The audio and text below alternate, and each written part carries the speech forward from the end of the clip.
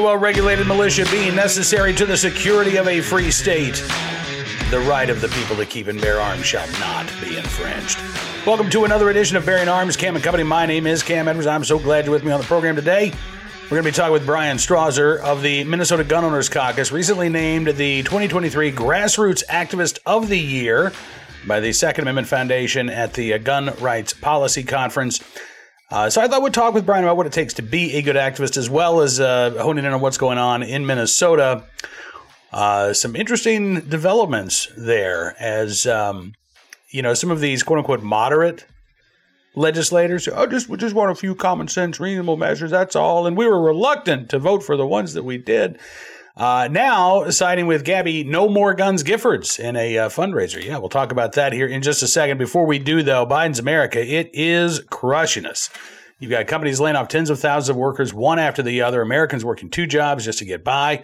Inflation pushing hardworking families to the brink. Just look at the price of lunch meat next time to the grocery store. And a digital dollar could be coming down the pipeline to completely destroy our way of life. The truth is, you need a plan. You know it, and I know it. And that's why you should call Goldco, so you can diversify your savings and investments with gold and silver before things get worse. They're a 6-time Inc. 5000 winner, 2022 Company of the Year, with thousands of 5-star reviews. And they've helped people like you and me place over $1 billion in gold and silver. They're offering up to $10,000 in free silver while supplies last. And if you call them today, qualified callers will get a free Ronald Reagan half-ounce silver coin. So don't wait. Call 855-412-3806 today. That's Goldco at 855-412-3806. And without any further ado, let's get to our conversation with Bryan Strawswer of the Minnesota Gun Owners Caucus, how to be a good activist and more. Take a look and a listen. Bryan, thanks so much for coming on the show today, sir. It's good to see you. Great to see you, Cam. Thanks for having me. Absolutely. And congratulations. This is, I was named to the Gun Rights Policy Conference, the 2023 Journalist of the Year, but you were named the Grassroots Activist of the Year. Alan Gottlieb called you an individual who has gone far beyond what most activists do. Talking about leading the fight against restrictive gun control and prohibition in Minnesota, including the court battle to secure a summary judgment against the state's prohibition on not issuing concealed carry licenses to adults under the age of 21. This is one of many fights that you all have going on in Minnesota right now. So let me just ask you, just kind of generally, what are the big issues for gun owners right now in Minnesota? The challenge in Minnesota right now is that we went from divided government where the Republicans controlled the Senate and the House was controlled by the Democrats. We call them the Democratic Farmer Labor Party here. And we have a DFL governor in Tim Walz as well. That's where it was prior to last year's election. In last year's election, the Democrats held the House, reelected the governor, and took control of the Senate by one vote. So the challenge has been, how do we stop gun control from passing in Minnesota? And if it does pass, how do we do the best we can to water that down as far as we can? And they, of course, tried every single thing you could think of to see what would stick. What ultimately ended up sticking this session? The only thing they were able to pass was a red flag law. So, of course, they called it extreme risk protective orders or something along those lines. That takes effect January 1st, 2024. There's still an implementation with that. And then they passed a watered down universal background check or universal gun registration law that has a lot of exceptions to it. They didn't get anything near close to what they wanted, but they still got it passed. Obviously, you're concerned about them coming back for more in January, right? They will absolutely be back for more. It's a 2-year legislative session here. Only the House is up for re-election next year. So the Senate, even though it's controlled by one vote, they're feeling pretty safe. They're not up again until 2026. I think the Democrats feel pretty good about all the things they passed last year. They legalized cannabis. They're allowing felons to vote. They spent our entire budget surplus to raise our taxes, had all kinds of handouts and everything else.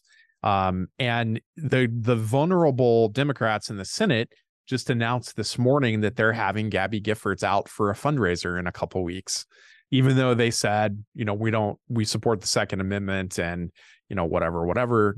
These guys from rural Minnesota are having this fundraiser with someone who said there shouldn't be any guns anymore. Yeah, I mean, that's the thing. Like this is Gabby Giffords. I know that Peter Ambler, who's I guess leaving as executive director of Giffords, I know he tried to walk back her comments to Time Magazine, but he did. It was pretty clear, right? The Time reporter asked, "What's your goal?" She said the answer: "No more guns." No more guns. She said it twice, and so that's who these rural state senators are embracing, right? So much for moderation. So much for moderation. I mean, these guys said they were listening to gun owners in their district and that this is as far as they would go. And they were voting for this reluctantly because we need to do something. And then this morning, right before it came on, we learned, they're going to do a fundraiser with Gabby Giffords.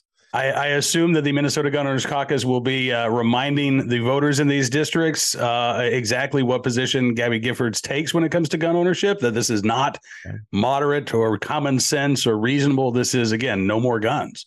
Yeah, we absolutely are going to be doing that. We broke the news on social media this morning, and there'll be more to come on that. I think the event's in 2 weeks. Okay. So more to come. Yeah. And it's interesting because, as you say, Minnesota was divided for so long. And so you had that sort of stopgap, right, to where the bad bills couldn't go anywhere. Even with this narrow majority, though, and I know that, Democrats, you say they didn't get everything that they asked for. But when you think about everything that they had asked for, they weren't running with these narrow majorities, right? They were running like, okay, this is our opportunity. This is our best chance to really enact some stiff gun control policies. Were you surprised at all of the gun control bills that were introduced, given the narrow majority in the legislature? We weren't surprised by what was introduced because the folks that introduced the tougher bills, the more strict gun control bills, were from, core blue districts in the state. I live in a very blue area. My state senator introduced licensing, mental health checks, insurance requirements, limits on carry that, the courts would laugh at if they passed. There was an assault weapons ban, just to be clear, introduced by a state senator who represents the urban part of Duluth, which is blue as going to get. She probably will be hailed as a hero by her constituents for introducing this bill, even though the bill wouldn't survive first contact with a federal judge. Yeah. So these folks, I think, feel pretty safe about what they did. Mm-hmm. The rural Democrats, the ex-urban Democrats, they're going to have challenges in 24 and 26. I think it will just depend a lot on what the national landscape looks like with the election and what turns out to be, and what are the impact of some of these bills, these and others that were passed by this majority. And it's interesting because, you look at a state like New Mexico, which has broader Democratic majorities. Those Democrats, however, those rural Democrats seem to be listening to their voters a little bit more. Michelle Lujan Grisham did not get, her, I think, 3 or 4 big ticket items, including a 14-day waiting period, a ban on so-called assault weapons. So she tried to do this, unilateral carry ban. Now, you can't carry in Albuquerque and Bernalillo County. And a lot of Democrat lawmakers said, listen, that's wrong. You can't do that. Not only that, or state AG from her party is like, well, we're not going to do that. So I don't have the luxury of that. I have Keith Ellison. So I was going to say, have you thought about, and I don't know that you're going to have the answer to this, but have you thought about why New Mexico Democrats are responding differently than Minnesota Democrats to this gun control push? Again, you've got, 2 pretty rural states, Democrat control. Yet it seems like Minnesota Democrats are far more willing, even those rural lawmakers, to throw gun owners under the bus than what we're seeing, at least at the moment. And I would caution at the moment in New Mexico. I think it's a 2-part challenge, right? Part of it is on the legal front with Keith Ellison. Ellison has said publicly as recently as a couple of weeks ago that he thought Heller was wrongly decided and was a horrible decision. So he just doesn't believe in the right to keep and bear arms. So I think if we ever found ourselves in a situation where the governor tried something like what New Mexico's governor did, I think Ellison would probably try to defend it in court. He's defending the 18 to 20-year-old carry permit ban at the Court of Appeals here in the coming couple of months as well. So I think that's part of it. I think the other issue is the rural Democrats that voted for the gun control legislation here in Minnesota. They did it in a large omnibus bill They talked, they tried to split the baby and talk about all this great funding and other things that they wanted. And they were reluctantly voting for this because we need to do something in this case. And I think they felt pretty safe given the mix of that. And the fact that their election, at least for the Senate, that they're safe, they're not up again for 4 more years. Yeah. So I think they're counting on voters forgetting. We're going to make sure voters don't forget. And I'm glad that you brought up the process of how that gun control legislation was signed into law, because, we're seeing all kinds of games being played around the country. Massachusetts, for example, they introduced HD 4420 back in the summer. Wanted to get it done by the end of July. There was so much opposition from gun owners, from law enforcement. They ended up having to pull the bill back. They reintroduced it in early October. They give people, I think they introduced it on a Friday. They said Friday before Columbus Day. And they said, we're going to have our only public hearing next Tuesday. So they didn't give folks a lot of time. Public hearing is held. Chiefs come out unanimously opposed to this gun control legislation. And then they play all these games. All of a sudden, we've got a substitute bill. Now it's being, it's bypassing the committees, and it's going directly to the floor with a whole new bill number, amendments added at the last minute. And again, you talk about this omnibus legislation sort of providing cover for Democrats in Minnesota. Bryan, if these gun control proposals were truly as popular as the anti-gunners claim they are, do you think they'd have to be playing all of these legislative games to get these bills enacted into law? No. I mean, I can't speak for, I don't know all the details of the machinations in Massachusetts other than I used to live there and I know how they play the games there. We had something similar here. The governor introduced a budget bill that had gun control. The Democrats immediately stripped out some components of that and narrowed it down to red flags and universal background checks. And then under pressure from our sheriffs, they took those out entirely for quite a while, for several weeks, only to bring it back in the omnibus bill about a day or two before it passed at 2 a.m. Right, we saw a 380 page bill at 2 o'clock in the morning that had this reinserted with different language that we'd never testified on, and then brought it to a committee hearing. We did have an opportunity to testify in the committee in the Senate, but we had testified in the House with different language weeks and weeks or even months prior to that. So these games are pretty common. We've had stuff inserted in conference committees after one house passed a bill without any gun control and the other house passed it with gun control, and then they hashed through it in, the dark of the night, so to speak. It's having to be there at the legislature all the time for an organization like ours can be a challenge when there are 16, 20-hour days that my counterpart, Rob Dorr, that heads our government relations team, has to do throughout session. And that's absolutely. I mean, and Rob was great during the session and finding time to talk with me and for Bryan Arms Cam and Company. But you're right. I mean, you guys are a pretty small outfit, and I think are punching above your weight. When it comes to your recognition as a Grassroots Activist of the Year, I'm pretty sure that you would say that there are others within the caucus that deserve some recognition as well, right? Absolutely. I was very surprised by the award. I think the one that we've always tried to manage things as an organization. And I couldn't have done any of that or received that recognition without the contributions of the rest of our team. So what does it take to be a good grassroots activist these days, Bryan? Well, I think it starts with a willingness and a commitment to get involved. The whole reason I got involved in this is I think we had mentioned before I came on, I'm from Indiana originally. And if you want to buy a firearm in Indiana, you just go to the gun shop and pick up the firearm that you want and you check out, right? You go through the federal background check and you go home. And I went to buy a rifle here after having lived in the state for a couple of years. And they're like, well, we need to see your, this is an assault weapon under Minnesota law. So we need to see your permit to purchase. And I'm like, what is that?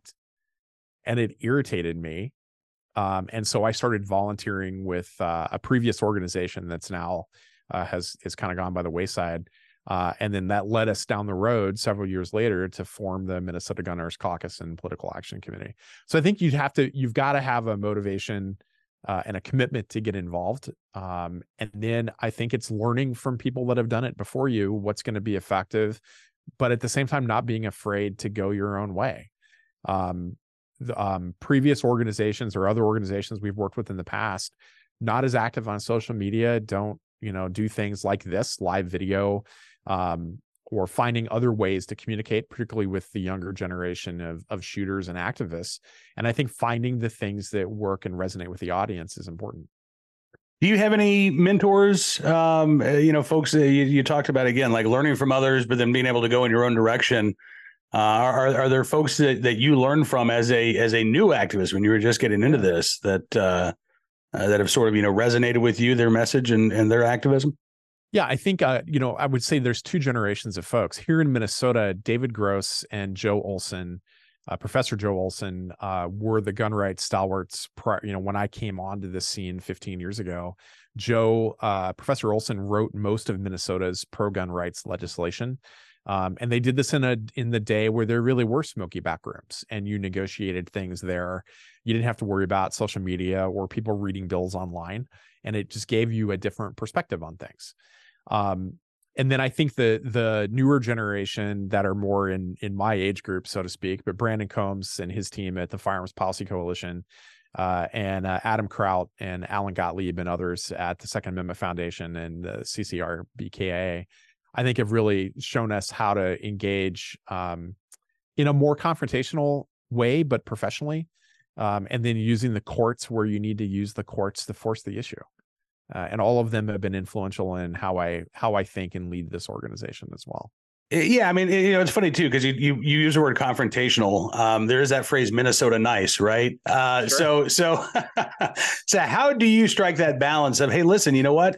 I'm not going to bend over backwards and kiss the rear ends of people who want to violate my civil rights, right? But I also don't want to turn off that third party audience out there who aren't, gun control activists. They're not Second Amendment activists. They're just voters who are largely ignorant on this issue. They don't think about it a lot. How do you strike that balance? Well, I think our approach depends on what the audience is, right? I mean, sometimes I have to remind Republicans, for example, that we're not part of the Republican Party of Minnesota. And if you don't vote our way, if you're not going to cooperate or support our legislation, then we're going to confront you and we're going to tell your constituents about that. And we may run someone against you because we want a gun rights candidate holding that seat. I think in a more with folks who feel different than we do on the issue, I think it's important where they can be persuaded then to be educational and be professional in that engagement. And I think where you're dealing with a hostile audience that's never going to come around to your point of view, I think it's okay to mock them and point out their hypocrisy on the issue. I think a good example, the University of Minnesota Law School has a gun violence prevention clinic that they founded a year ago with out-of-state anti-gun funding, of course. And they're having an event next Friday about balancing safety and justice. And everyone that's speaking is on the pro-gun control side of things, right? Right. Rob and I are going. We'll be professional, we'll be appropriate in what we do. We've told our members about it. We've encouraged them to sign up and come. It's probably not a place for confrontation in terms of being a jerk, but it is a place to ask some hard questions like, what does Bruen really mean to you? Do you think Heller was wrongly decided? And their opening panel has got our attorney general on there and the lead attorney from Giffords. So it's not going to go, they're not going to have, their view of balance is not going to line up with any actual balance. But I think it's important to be at those events and have a voice and give a contrarian point of view. Absolutely. We're not going to disrupt it or protest it or anything like that. Yeah, no, but you will be there. You will hopefully have the opportunity again to ask those questions that would not be asked by the moderator at an event like that, right? Yep. So to that end, I mean, you talk about Keith Ellison, someone who is very much on the far left. And it's weird, Bryan, because, there are some folks on I would say the far left who are not in favor of gun control because they say, well, it leads to over incarceration, right? It's part of over policing. You've got all of these people. I think like the public defender's brief in Bruen is a perfect example of this type of philosophy, right? Where even if you're not necessarily a huge fan of gun ownership, you're not a big supporter of the Second Amendment, you say, look, all of these nonviolent possessory offenses, all they're doing are saddling people with felony records to putting people in prison for what? What's the point of this? That's right. Do you think, is it worth talking to folks on the left about this issue, either from a Second Amendment perspective or from a criminal justice reform perspective? Are there inroads to be made, or is it just a waste of time? That they're embracing that inherent contradiction. They don't really care about it. Yes, we can have more gun control. Yes, we can defund the police. Yes, we can have more laws on the books and less enforcement. And those two things can operate perfectly fine together. We've had mixed success with that. I think when we're talking to activists on the other side, and I don't mean gun control activists, but I mean, more left-leaning political activists that are involved in the process. I think we have good success in explaining those issues to them where we can change some minds. I haven't seen it work at the legislature. We tried this in the gun control hearings, particularly in the House this year. And there was some good dialogue from some of the Democrats on the Public Safety Committee, but they all came around to, well, the chiefs of police say that this doesn't have any racial implications and that they'll treat everyone fairly on these permits to purchase, and we've inserted some due process and whatever BS that they were peddling. I haven't seen it change their minds, although they'll all tell you they're concerned about it and this raises some concerns, but I haven't seen it change their votes. Yeah, maybe the gun control lobby just has deeper pockets than the criminal justice reform lobby does, and that's why we see them come down where they do. One thing in Minnesota I think worth pointing out is the ACLU of Minnesota came out against these gun control laws. They testified against them in the hearing in the House and Senate. They sent written testimony on the bills as they moved through various, they got to touch different committees for budgetary and whatever. They submitted written testimony on all of those, opposing them because of racial disparity and other justice and equal opportunity issues. Well, it's nice to see at least one chapter of the ACLU is not afraid to even sort of accidentally weigh in favor of the Second Amendment. I wish the national organization would take that same point of view. Bryan, listen, man, I appreciate you spending some time with us today, and on behalf of everybody in the audience here, thank you for all of your activism. Of course. Any final words, any final message for our audience before we call on you again here in a couple of months to talk about what's going on in Minnesota? Yeah, we'll be back in legislative session in February. So we'll see what they decide to cook up between February and the end of May when we wrap up for the year or for the session. But no, get involved, stay involved, work with your local gun rights group, and support strong organizations like the Second Amendment Foundation and the Firearms Policy Coalition, our two national partners here at the Minnesota Gun Owners Caucus. And how can folks follow you guys online? You talk about all the work you're doing on social media. Where can we find you? Yeah, you can find us on Twitter or X at MN Gun Caucus. You can find us on Facebook under our name, Minnesota Gun Owners Caucus, or our website, gunowners.mn. If you're in the state, get on our mailing list where we send out action alerts about our events and other things that are coming up. Awesome. Bryan, thank you so much for everything you do. Thanks for spending some time with us today. And I look forward to picking up the conversation again here in the very near future. Yeah, congrats on your award as well. And thanks for all that you're doing. Hey, thanks, Bryan. Talk to you soon. All right.